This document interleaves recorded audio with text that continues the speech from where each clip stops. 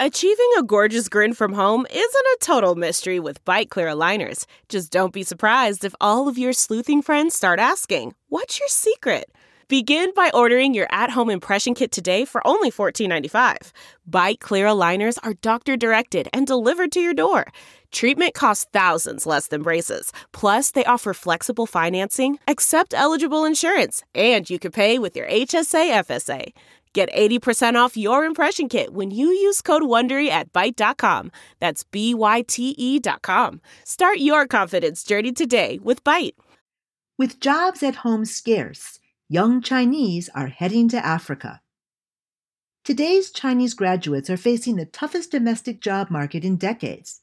That's leading many to look further afield for opportunities. Written by Li Yizhen, published in Sixth Tone. Read for you by Kim Dalrymple.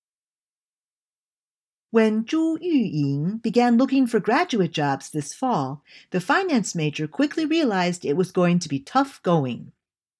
The 24-year-old sent out around 70 applications, attended rounds of interviews, but only managed to secure offers for positions providing meager starting salaries of 90,000 yuan, just under $13,000 per year.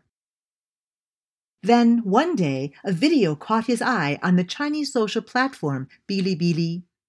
In it, a vlogger suggested an unconventional way to find a high-paying job, moving to Africa. Intrigued, Zhu followed the vlogger's advice and sent his resume to several Chinese state-owned enterprises. Within days, he'd been hired as a financial assistant by a construction group operating on the continent.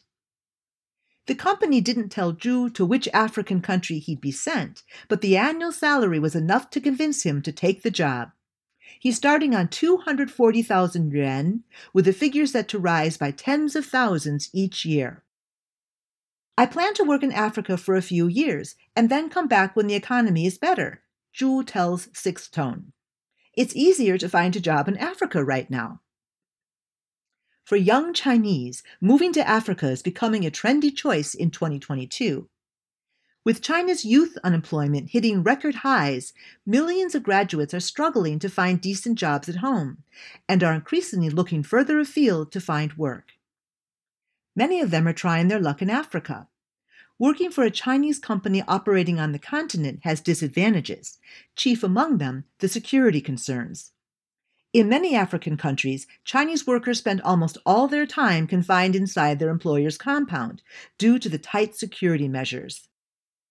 But the advantages, high salaries, generous vacations, and a less frenetic pace of work, look enticing to a generation that has come of age amid China's pandemic-stricken economy. Some graduates also value the opportunity to see the world, develop their foreign language skills, and experience new cultures. It's unclear exactly how many Chinese graduates are moving to Africa, but there has been a noticeable uptick in interest in the topic on Chinese social media. Chinese recruiters say they've also seen a marked increase in the quantity and quality of graduate applications this year. Double knot applicants. Li Yao, a 26-year-old who works for a Chinese company in Guinea, has witnessed the transformation firsthand. Since she started vlogging about her life in the country in 2020, she has seen a growing number of Chinese influencers start to post similar content, she says. Posts with advice on moving to Africa appear to do particularly well. How to find work, what to pack, the do's and don'ts of living in a different country, Li says. Her own posts on these topics now often receive floods of comments and questions. "Even if I don't post those kinds of things, there'll be one or two people every day asking questions like, 'How's this African country?' or 'How's this company?'" Li tells Sixth Tone. Many of the graduates considering a move to Africa have one thing in common. They studied at universities outside Project 211 and Project 895, the groups of around 100 Chinese universities considered to be the best in the country. These alumni of middling universities outside the two projects, often derided as shuangfei or double knot graduates, are struggling to find work in China this year. Chinese employers tend to pay a lot of attention to which universities applicants attended, and the graduate job market has never been more competitive. China's youth unemployment rose to nearly 20% this summer, and things look set to get even harder. This fall, many Chinese employers announced plans to slash graduate recruitment amid a sharp economic slowdown. In Africa, however, Chinese grads are in demand. Trade between China and Africa has remained robust throughout the pandemic. In 2021, total trade between the two sides rose to a record $254 billion, up 35% year over year. Chinese investment on the continent also continues to grow steadily. Ma, a 24-year-old accounting graduate, also agreed to move to Africa after trying and failing to find a job at home.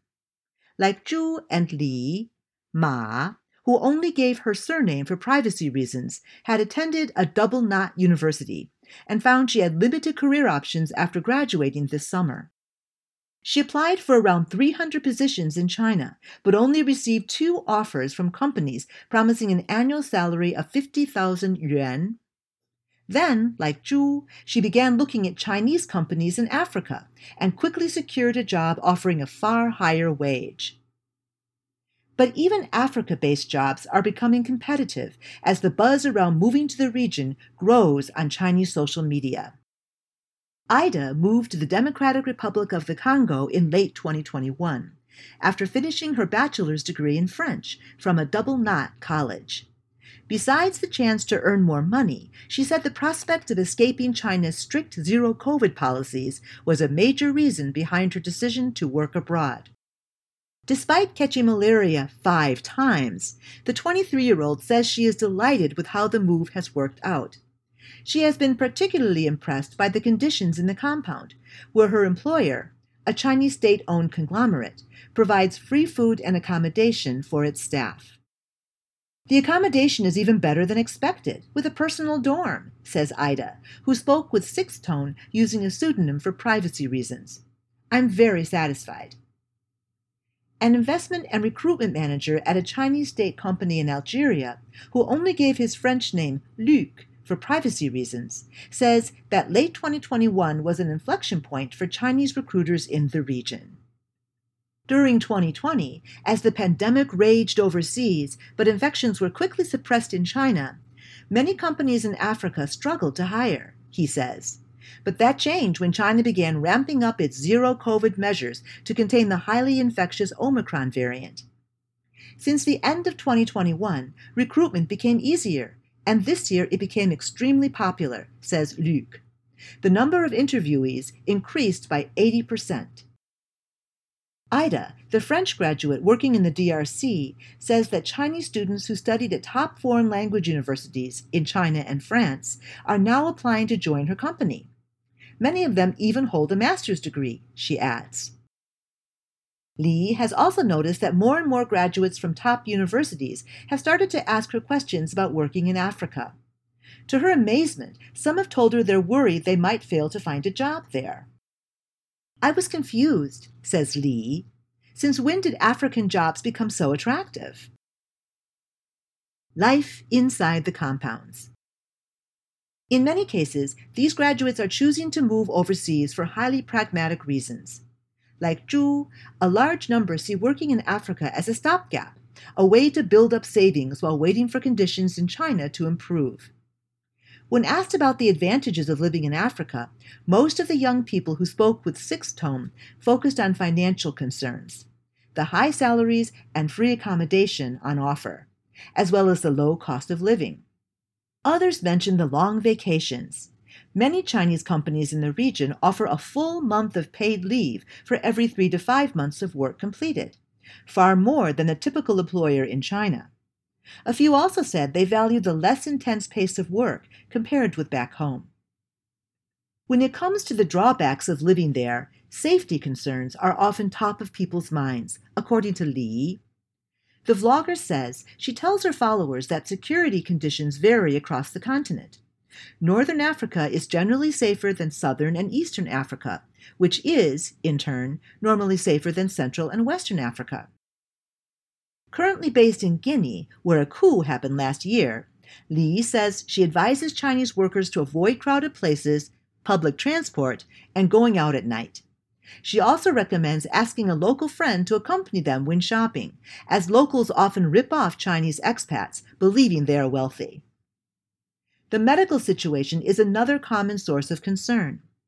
Many Chinese who have never lived in sub-Saharan Africa fear catching malaria, according to Li. But Ida, who has caught the disease every 3 months since moving to the DRC, says that the disease is rarely worse than the flu, as most African countries have a mature system for treating it. What I fear about malaria is that it will delay my work, because I need to go to the hospital for injections, she says. But accessing treatment for more regular health issues, such as a toothache, can be more difficult. The health care here is bad, so it's difficult to get doctors, says Ida. For us, it will take about 2 hours to get to a standard hospital owned by foreigners, and it's not cheap. Due to these concerns, almost all the graduates Sixth Tone spoke with had opted to work for Chinese state-owned enterprises. State firms are generally viewed as safer and more reliable employers in China, and that appears to be especially the case when it comes to working overseas. There are quite a few cold-hearted bosses at private companies in Africa, says Ida, and state companies can react better if there is a war. Parents also feel more comfortable if it's a state company. But the tight security enforced by Chinese state companies in Africa also has downsides. Many workers find their freedom of movement is heavily restricted. Several sources, including Ida, say they can only leave their company's base if they can prove their trip is necessary and get their boss's explicit approval. Stuck inside their compounds, Chinese workers often complain bitterly of boredom. Many claim there is a lack of entertainment options in most African countries, compared with China. The fact they are physically and socially isolated from the rest of society, and often have little passion for exploring the local culture, only makes things more difficult. Li says she became a vlogger in large part as a way to fill up her time. The boredom is so overwhelming. Li says she cries almost every month and occasionally suffers emotional breakdowns. She suspects many other Chinese influencers in Africa are making content for similar reasons. I'm far away from my family and far away from the interesting life in China, she says. Sometimes I ask myself why I spent all my youth in Africa. Planting roots. Many of the workers spend significant time plotting their return to China and worrying about how easy it will be to do so. Often they feel like the clock is ticking. In China, it's still common for families to expect their children to buy property, get married, and start families by the time they turn 30. Some workers took jobs in Africa precisely because they thought it would help them stick to this timetable. They want to gain useful work experience, save up as much money as possible, then head back to China to settle down. But that can be easier said than done. Ida worries whether she'll be able to find a good job back in China. The experience she's accumulated in Africa might not be valued by employers back home. You have planted your roots in Africa, she says. If you go back, it's like uprooting yourself. Workers often joke about getting stuck overseas. If you spend 1 day in Africa, you'll spend your whole life in Africa, the saying goes. By this, they mean that Chinese expats often get used to the high salaries, long vacations, and sense of adventure that comes with working in Africa, and can't find satisfactory work back home. Yet, despite all their complaints, many of the workers do appear to have developed an affection for their new homes. Li talks excitedly about the seemingly never-setting sun in Guinea. Ida revels in the slow pace of life in the DRC. Su Na, a long-term Africa resident, is still thrilled by the sight of the Mediterranean Sea after a decade living in Algeria. Zhu, meanwhile, says he's excited to move there. Though he's still uncertain where he'll be posted, he feels that working in such a dynamic region will provide him with lots of opportunities. For now, he expects to work in Africa for 3 years, but he doesn't rule out staying longer. He's in no rush to get married, and his parents are in good health. The long vacations will even allow him to see them for 2 months each year, longer than if he was working in China, he says. If the job really has potential, and if my family supports me, I could actually spend my entire working life in Africa, Zhu says.